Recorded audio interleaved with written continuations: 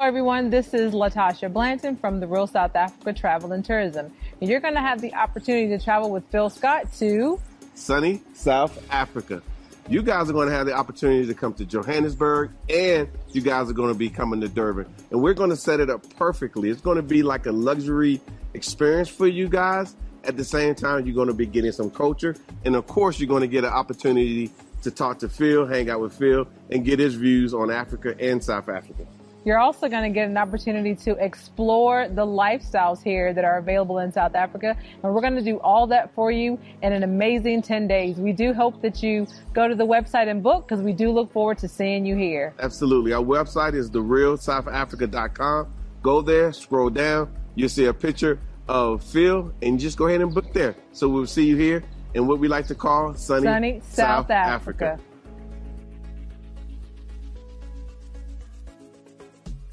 While the West convinced itself that Africa is not a safe place to make investment, live, or work, other people like China were taking advantage of all the opportunities that the continent presented. And now they're reaping off big time. We're seeing America trying to play catch up with the influence that China has on the African continent.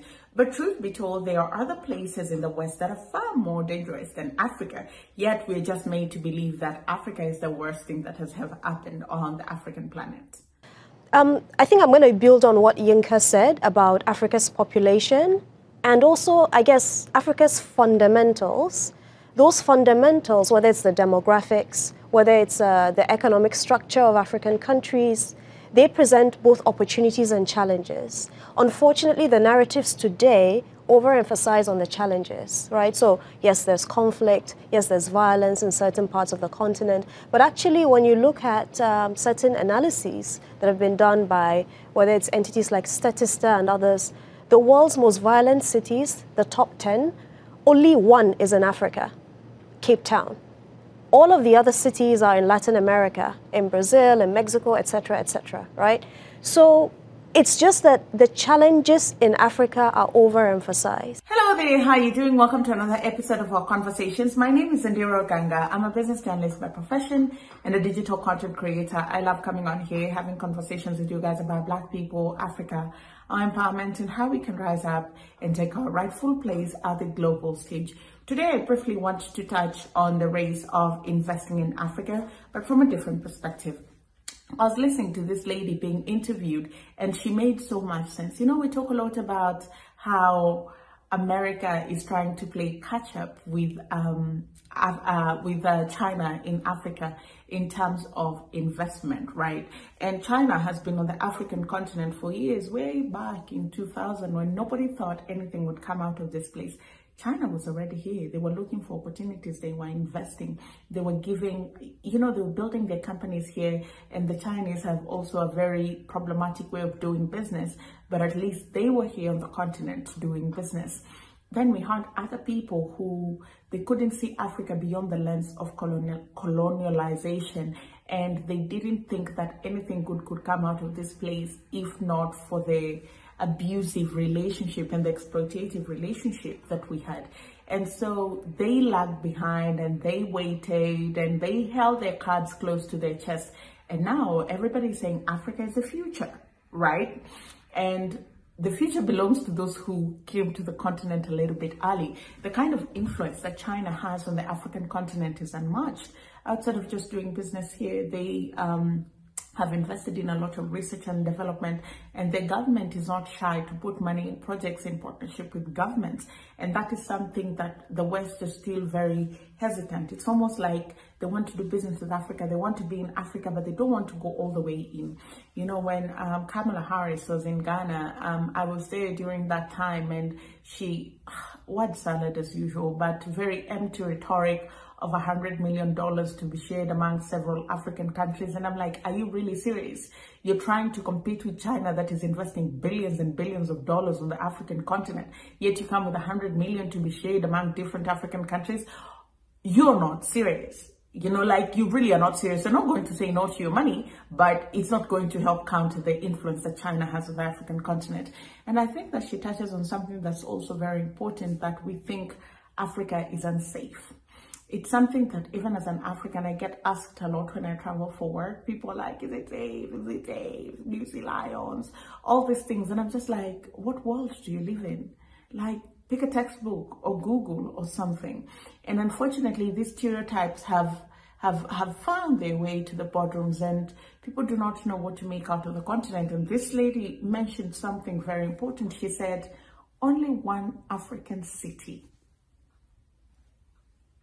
is listed amongst the most dangerous places in the world.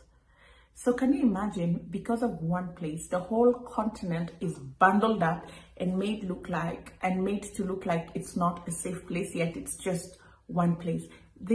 You'll get stabbed in London. Knife crimes are really high, and I'm not saying this as in mockery of it. I'm just saying that problems exist everywhere. You can get shot in America. There have been many mass shootings in America this year, that there have been days of the year of 500 mass shootings.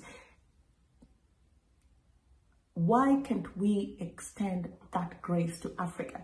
Why is it that just because one place is not safe, we conclude that the whole African continent is not safe? I've never heard anyone say, I'm not going to London because there's a high probability that I could get stabbed. I never hear anybody say, I'm not going to go to America, I'm not going to do business in America because there's a high probability that somebody is going to pick a gun and shoot at me. I don't hear people say that. So why can't we extend the same courtesy to Africa? Those fundamentals, whether it's the demographics, whether it's the economic structure of African countries, they present both opportunities and challenges. Unfortunately, the narratives today overemphasize on the challenges, right? So yes, there's conflict, yes, there's violence in certain parts of the continent, but actually when you look at certain analyses that have been done by, whether it's entities like Statista and others, the world's most violent cities, the top 10, only one is in Africa, Cape Town. All of the other cities are in Latin America, in Brazil, in Mexico, etc., right? So it's just that the challenges in Africa are overemphasized. And the fundamentals today present opportunities. And what are those opportunities? So let's take demographics, for example. The continent has the world's fastest growing population, and it's also the world's youngest. Median age in Africa today is around 19, compared to around 30 in the Middle East and in South Asia, in Asia, compared to around 38 in the US and in China. And also very importantly, compared to, I think, 44 or 45 in Europe. So Africa is a young continent, and it's growing. It's going to be the continent with the world's future labor force. So already, you know, if you want to think constructively, future labor force and future buyers, future buyers, future consumers. And we've seen already entities from China have made a lot of headway on this front because they've seen that potential. So mobile phone companies like Transsion became global market leaders today because of their investments in Africa.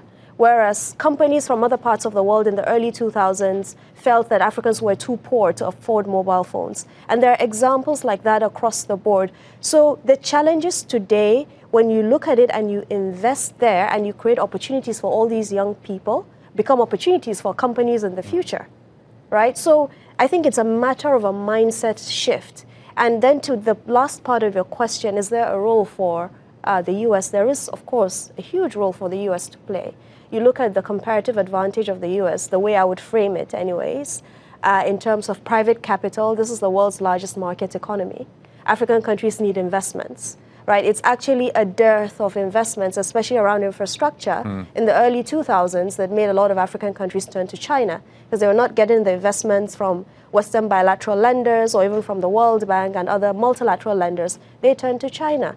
Those investment needs are still there. The continent needs about $150 billion every year for infrastructure investments. The continent, again, needs around $50 billion for climate adaptation, right, to be able to invest in climate-resistant agriculture, crops, buildings, bridges, etc. Those are all things that the U.S. can help with. Digital technologies, we have Silicon Valley. If companies want to expand to new markets today and in the future, Africa is the place. So there are so many examples like these that I can bring, that there's so much that can be done.